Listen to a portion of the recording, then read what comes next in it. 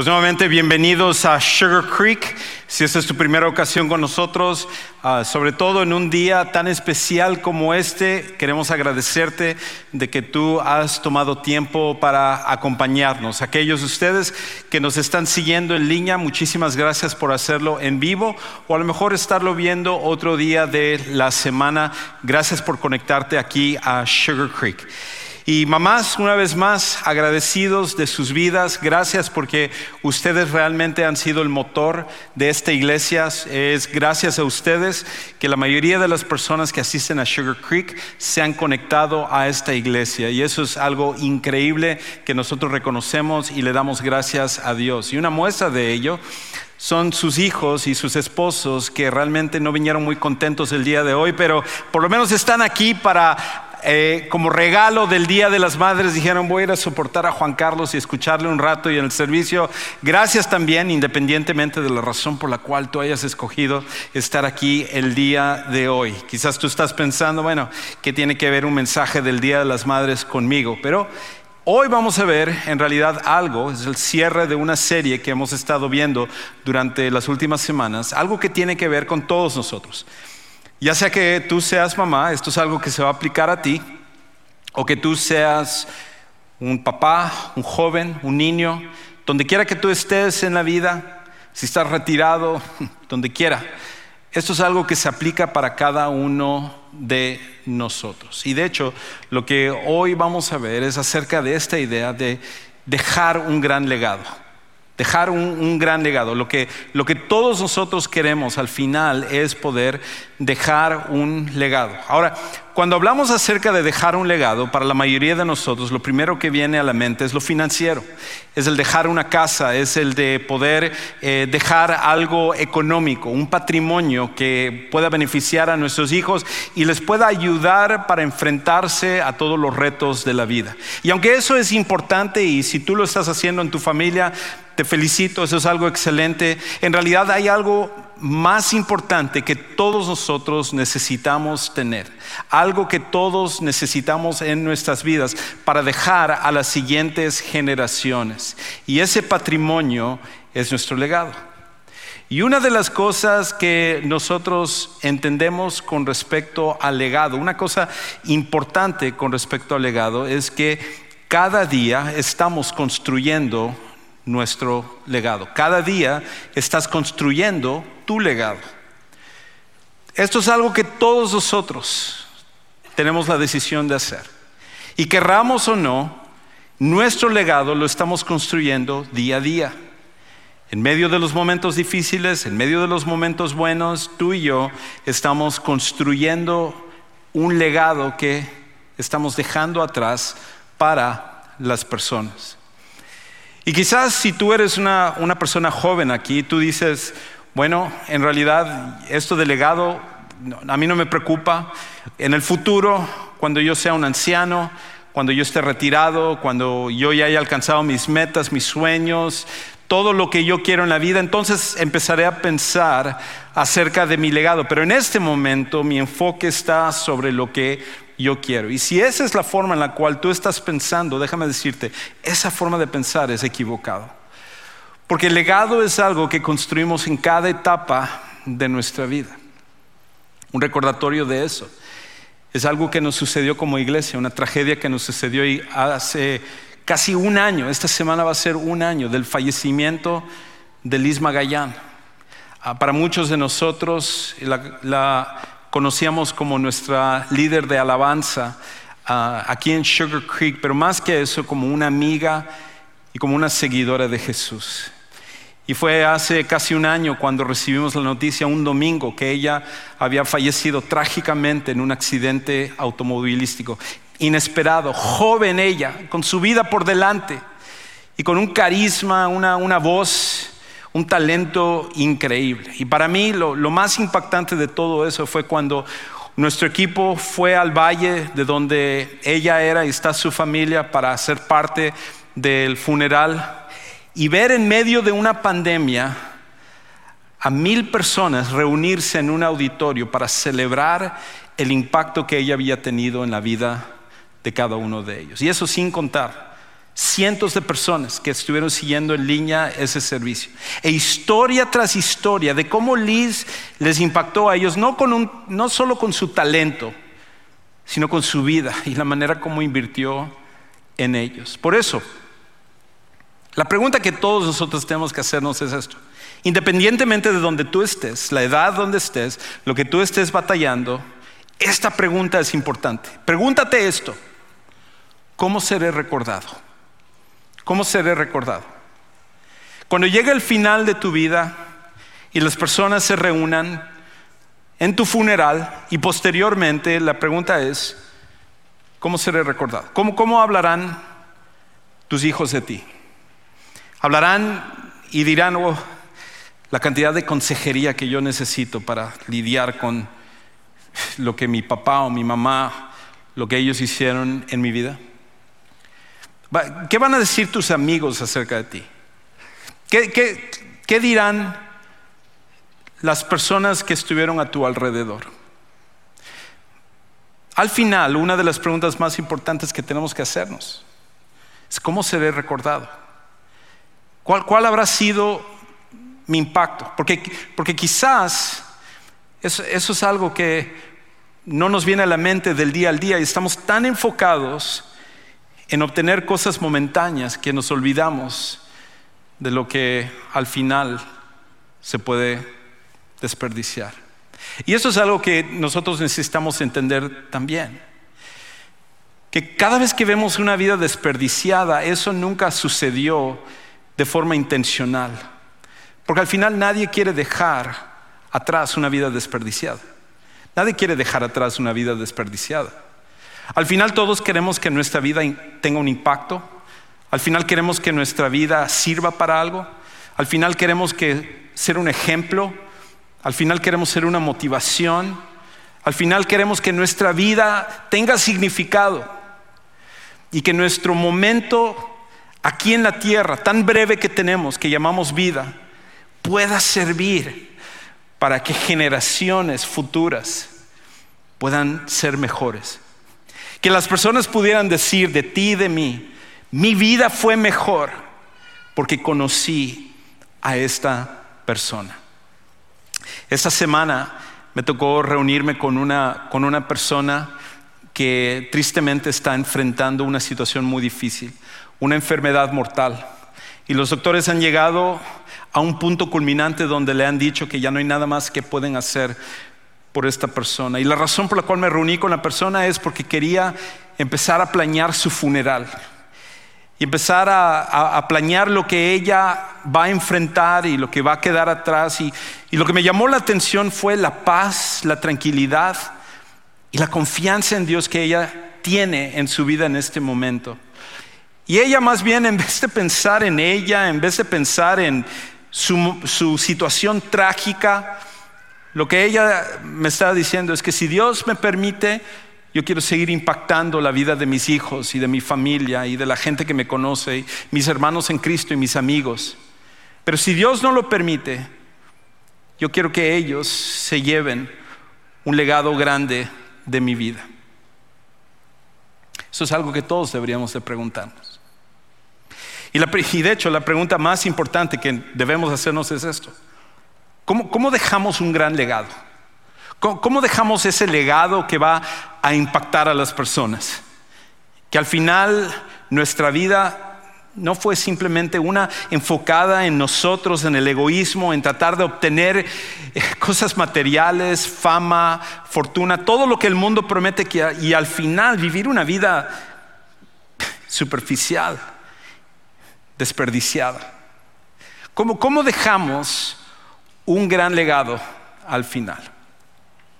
Pues hoy vamos a ver la historia, la culminación en realidad de la vida de un hombre que él hizo precisamente eso. Dejó un legado increíble que hasta el día de hoy, miles de años después, seguimos hablando acerca de cómo su vida impactó no solo a la gente de su época, sino generación tras generación, al punto en el cual hasta el día de hoy seguimos hablando de su impacto. Y la vida de este hombre es Daniel, un hombre increíble de la Biblia.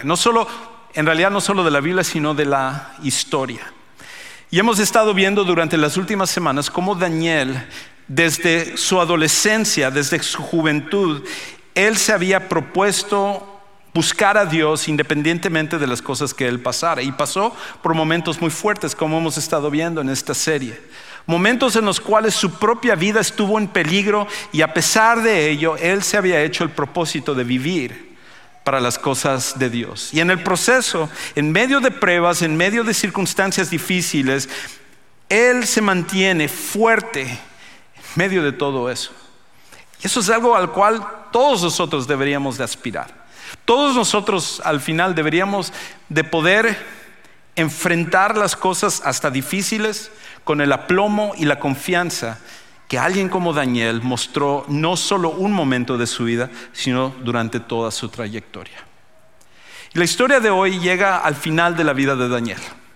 Daniel ya está en sus 80s, ya es un anciano, ya ha visto cómo reinos han venido y se han ido. Cuando llegó el rey era Nabucodonosor. Y como vimos la semana pasada, transicionó hacia su nieto Belsasar. Y ahora Belsasar había muerto y un nuevo reino había tomado el poder y se había convertido en el reino más poderoso de todo el mundo, que era el reino de los medos y persas. Que era una combinación de dos pueblos que se unieron para hacer frente a Babilonia, derrotarla, tomar todo su territorio, su poder, e ir más allá y poder conquistar a Egipto y el norte de África y varias partes del Medio Oriente, y se convirtió en el reino más grande hasta ese momento dentro de la historia. Y el rey de este reino se llamaba Darío. Y cuando Darío tomó este reino, él necesitaba organizar todo para mantener el control. Y tal como sucede aquí en los Estados Unidos y sucede en nuestros países también, donde un país tiene que ser organizado por regiones y tiene que haber alguien que esté al frente de cada región para mantener la organización. Así sucedió con Darío. Él había dividido todo su reino en 120 provincias y al frente de cada reino puso una especie de gobernador, pero él o ellos lo llamaban sátrapas. Y estos sátrapas eran estos gobernadores sobre cada provincia. Y de estos 120, 3 habían sido nominados como los que iban a estar al frente de los 120. Y de los 3, uno iba a ser el encargado de ellos. Y justamente era este hombre, Daniel.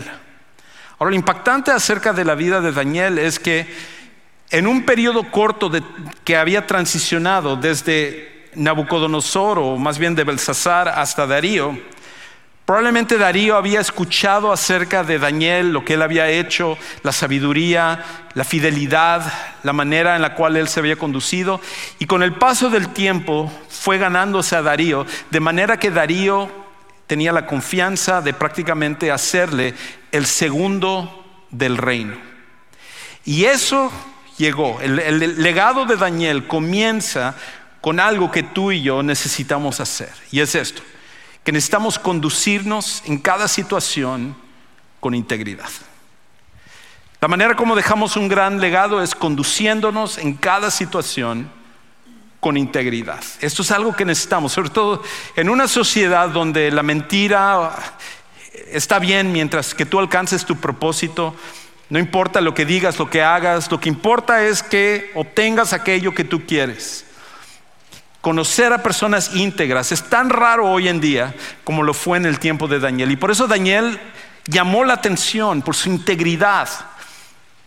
Y nosotros, si vamos a dejar un legado como el de él, estamos llamados a enfrentar cada situación, vivir cada situación con esa misma integridad. Escucha cómo entonces se nos dice en Daniel 6, versículos 3 al 5. Pero este mismo Daniel sobresalía entre los funcionarios y sátrapas, porque había en él un espíritu extraordinario. De modo que el rey pensó ponerlo sobre todo el reino, el segundo del reino. Entonces los funcionarios y sátrapas buscaron un motivo para acusar a Daniel con respecto a los asuntos del reino. ¿Por qué? Porque como siempre sucede, cuando alguien hace bien las cosas, cuando alguien se esfuerza, cuando alguien es íntegro, cuando alguien es honesto, uno va a traer las críticas de aquellos que no lo son, de aquellos que quieren el camino fácil, de aquellos que quieren aparentar ser virtuosos, pero la realidad es que su vida están hechos un desastre. Y cuando alguien realmente muestra honestidad, integridad y todas esas características que quisiéramos en nuestra vida, pero que no estamos dispuestos a tomar las decisiones para llegar a ese lugar, lo que entonces sucede es que se convierten en un blanco de críticas, en un foco para apuñalarles en la espalda cuando se puede hacer eso. Y Daniel se había convertido en ese blanco. Y entonces dice: pero no pudieron encontrar ningún motivo de acusación ni evidencia alguna de corrupción, por cuanto él era fiel, y ninguna negligencia ni corrupción podía hallarse en él. Empezaron a investigar a Daniel y ver de dónde se podían agarrar, dónde era el punto débil de Daniel, su talón de Aquiles, donde él pudiera fallar y decir: miren, ¿cómo puede ser él el encargado de todo si tiene esto en su vida? Y lo investigaron exhaustivamente y no pudieron encontrar absolutamente ninguna negligencia ni nada que él había hecho que fuera de corrupción. Pregunta: ¿cómo te iría a ti si hicieran esa investigación? Si investigaran tu forma de trabajar, tu forma de manejar finanzas, tu búsqueda en tu teléfono de internet o en tu computadora, ¿cómo te iría si alguien empezara a investigar todo eso? La realidad es que muy pocos muestran una integridad y honestidad y una forma de manejarse con bien como Daniel lo hizo. Era extraordinario. Entonces, ellos se dieron cuenta que en su forma de proceder, su integridad, que era lo que al final había impactado a Darío, dijeron: no vamos a poder agarrarle por aquí. Lo que necesitamos es otro plan. ¿Cuál es su punto? ¿Dónde está su enfoque de donde pudiéramos agarrarnos? Dijeron, aquí es donde nosotros podemos formular un plan para ponerle un traspié. Entonces estos hombres dijeron: no encontraremos ningún motivo de acusación contra Daniel, a menos que encontremos algo contra él en relación con la ley de su Dios. En otras palabras, ya me acordé, una de las cosas de Daniel es que él está entregado a lo de su Dios. Ama a su Dios, sirve, es como su prioridad, es lo más importante para Daniel es esto, es Dios. Entonces de ahí podemos agarrarnos para ponerle también un traspié. Otra vez tengo que hacer la pregunta: ¿qué piensan las personas acerca de tu caminar espiritual, de seguir a Jesús? De hecho, ¿saben las personas que eres un seguidor de Jesús? O a lo mejor si se les dijeran: ¿qué? ¿Él es un seguidor de Jesús? ¿Ella es cristiana? No sabía. La verdad, hasta dudaba que ella creyera en Dios por su forma de comportarse. Con Daniel lo que más se distinguía no era solamente su integridad, sino esto también. Lo que ayudó a establecer ese legado es que, como nosotros, hay que priorizar a Dios a pesar del costo. La manera como dejamos un gran legado es priorizando a Dios a pesar del costo.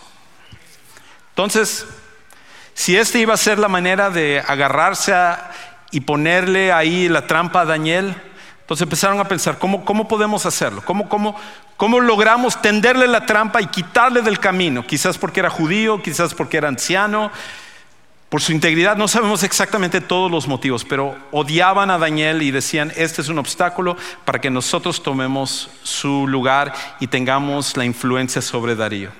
Entonces se les ocurrió un plan brillante.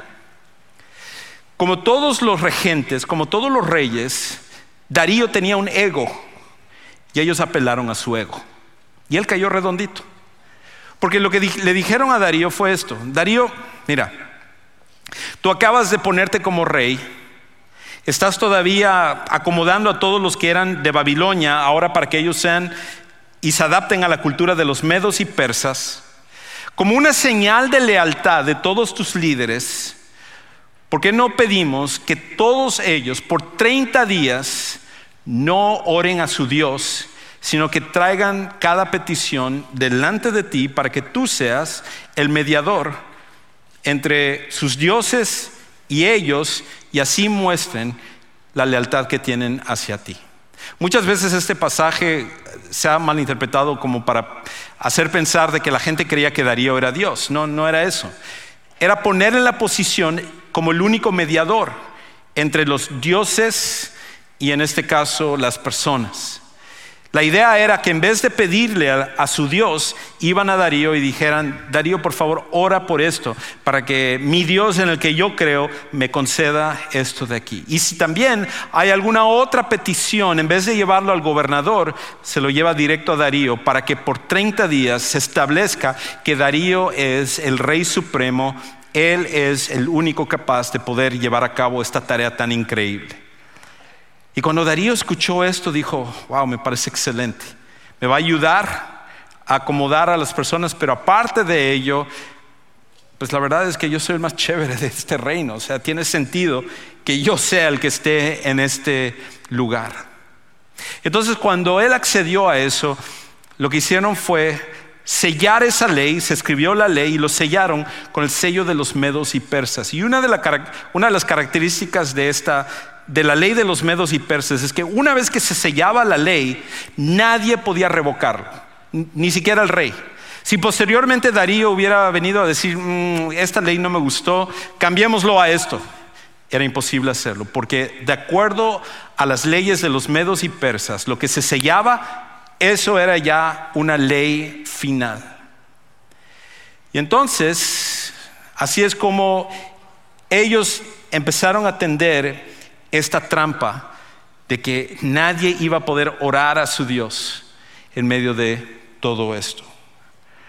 Ahora, eso hubiera sido suficiente para desanimar a Daniel, para presentar excusas, para que Daniel dijera: ok, solo son 30 días. O sea, pues puedo pedirle a Darío que le pida a Jehová, el verdadero Dios. O sea, no, ¿cuál es el problema? ¿Para qué me meto en una bronca? Voy a terminar muerto, porque la pena de muerte era contrario a la de los babilonios, que a ellos les encantaba meter a gente a un horno de fuego. Los medos y persas, en cambio, era tirar a gente en una fosa lleno de leones. No quieres terminar muriendo de una manera tan cruel como esa. Y Daniel pudo haberse autojustificado y pudo haberse convencido y dicho: bueno, 30 días, ¿qué son 30 días? No es mucho. O pudo haber dicho: bueno, lo voy a hacer, pero voy a tratar de que nadie lo note. Voy a orar dentro de mí, porque este es mi tiempo personal devocional.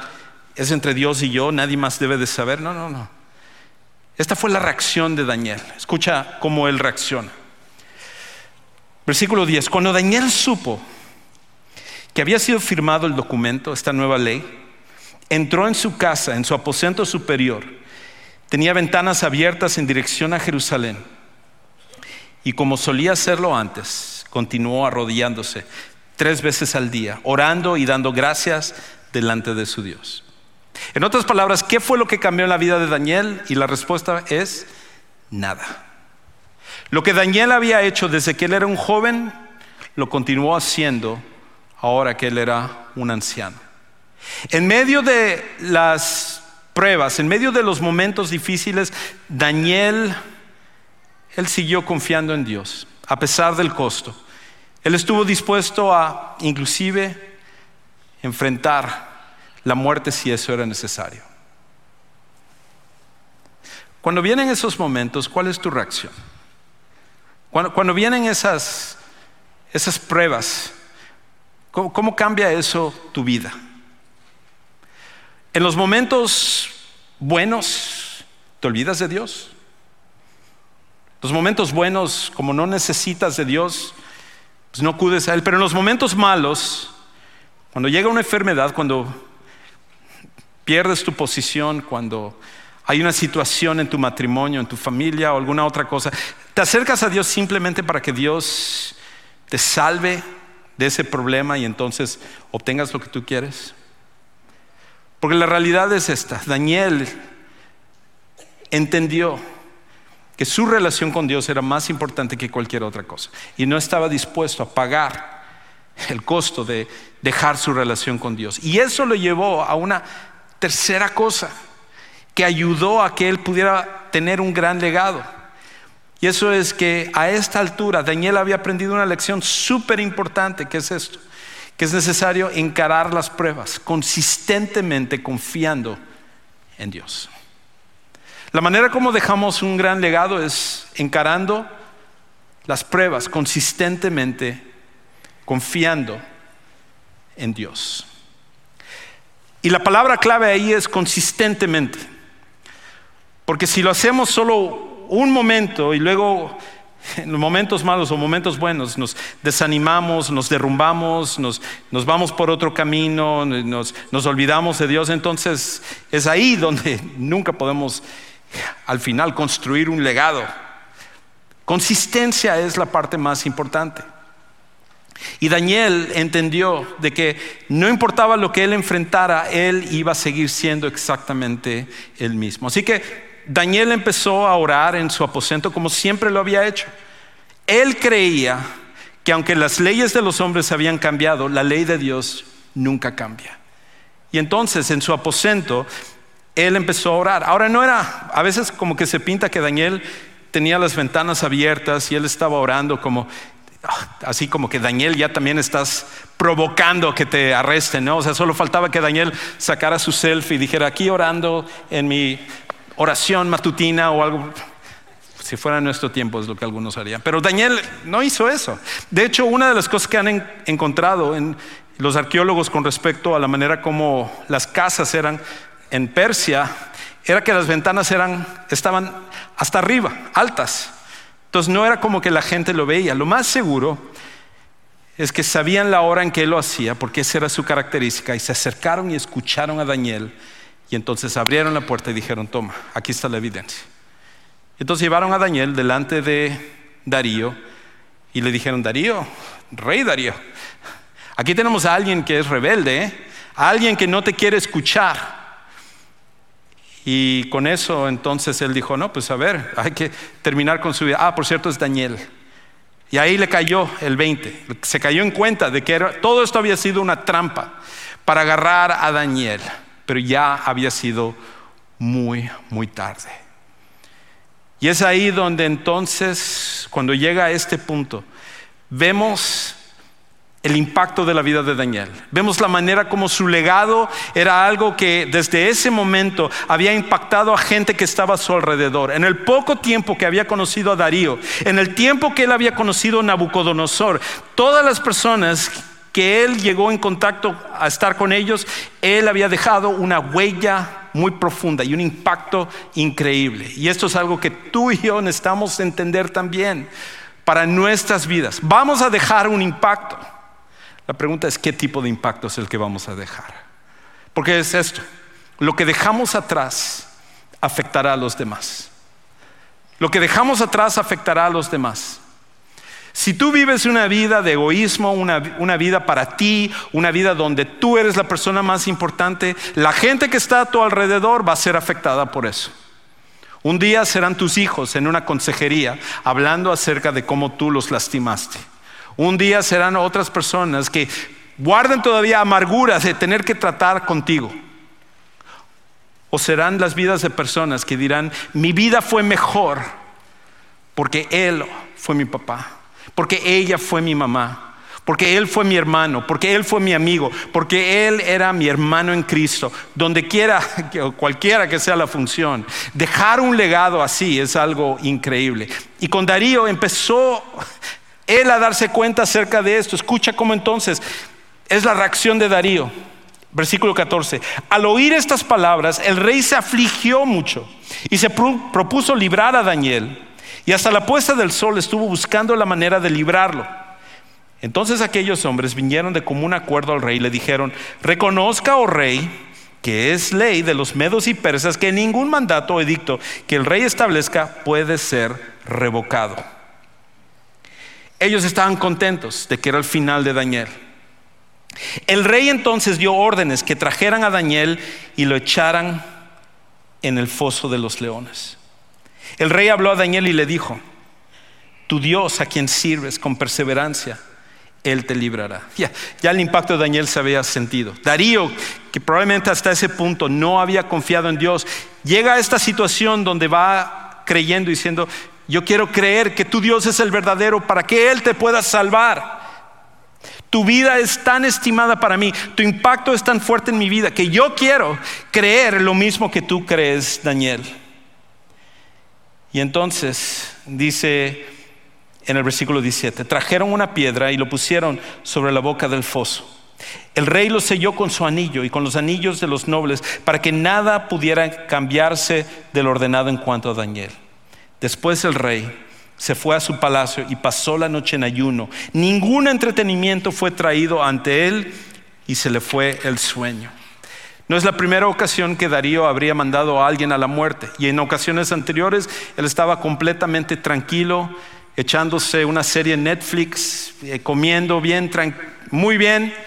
Pero en esta ocasión, Daniel había tenido tal impacto en la vida de Darío que él ni siquiera podía dormir, ni siquiera podía comer.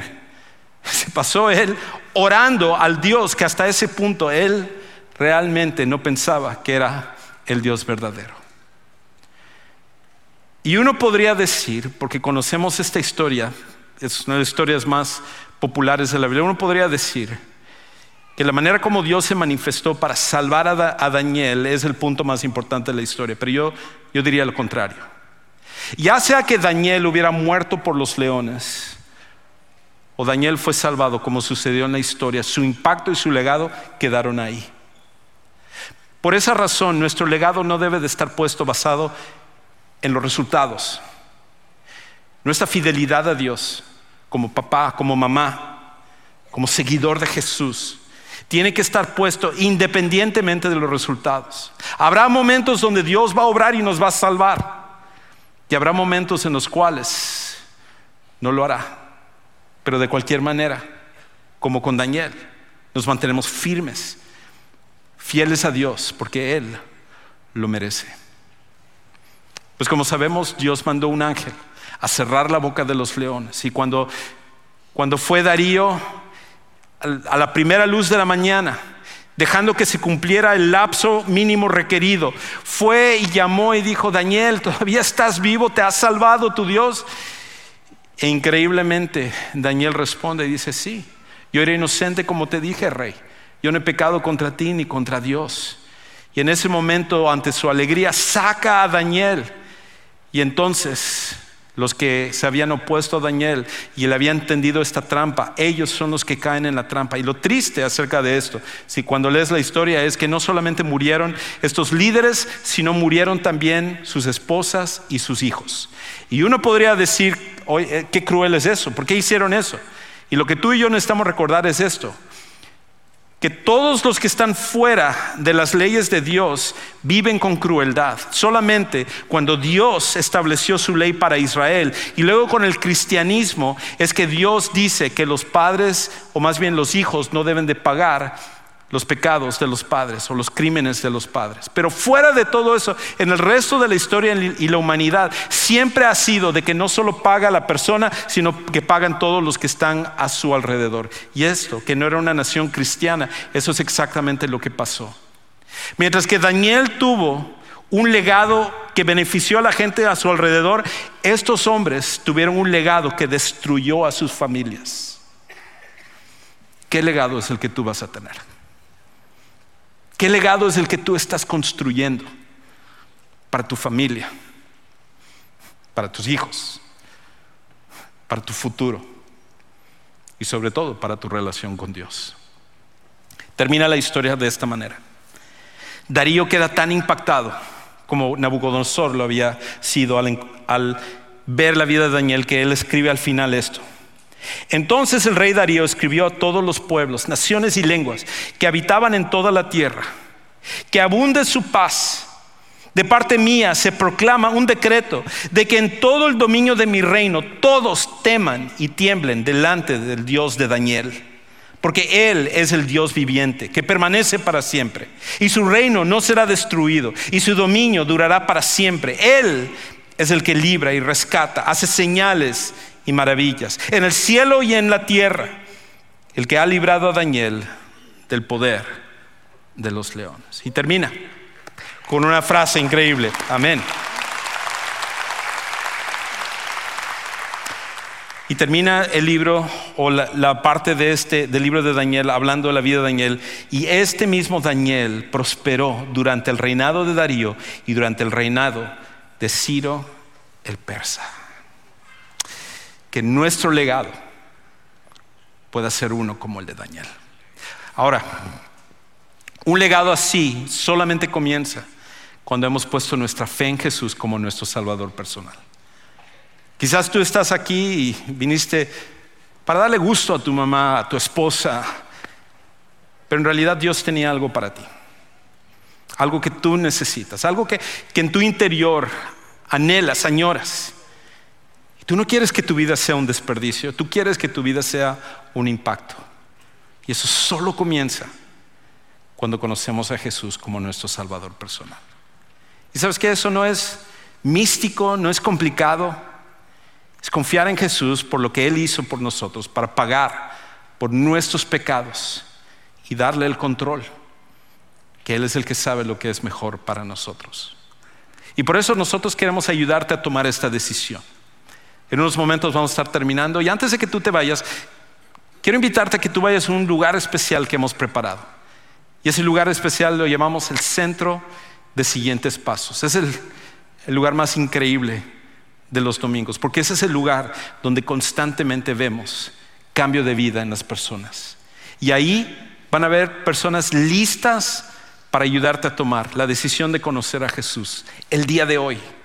Quizás para algunos es la decisión de bautizarte, porque tú ya conoces a Jesús, pero no has tomado todavía el paso de obedecerle en bautismo. A lo mejor necesitas de un grupo que te apoye, que sea ese tipo de personas que tenga esa influencia positiva sobre tu vida, más que positiva, una influencia de acuerdo a las cosas de Dios. Y nosotros tenemos grupos así, que llamamos grupos de conexión, que queremos que tú pudieras ser parte de ellos. Señor, gracias por la vida de Daniel y cómo su legado sigue impactándonos hasta el día de hoy. Gracias porque tú nos estás dando una oportunidad de dejar un legado atrás, de que cuando la gente nos recuerde, cuando la gente nos conozca, su vida pueda ser impactada. Ayúdanos a dejar un gran legado y no una vida desperdiciada.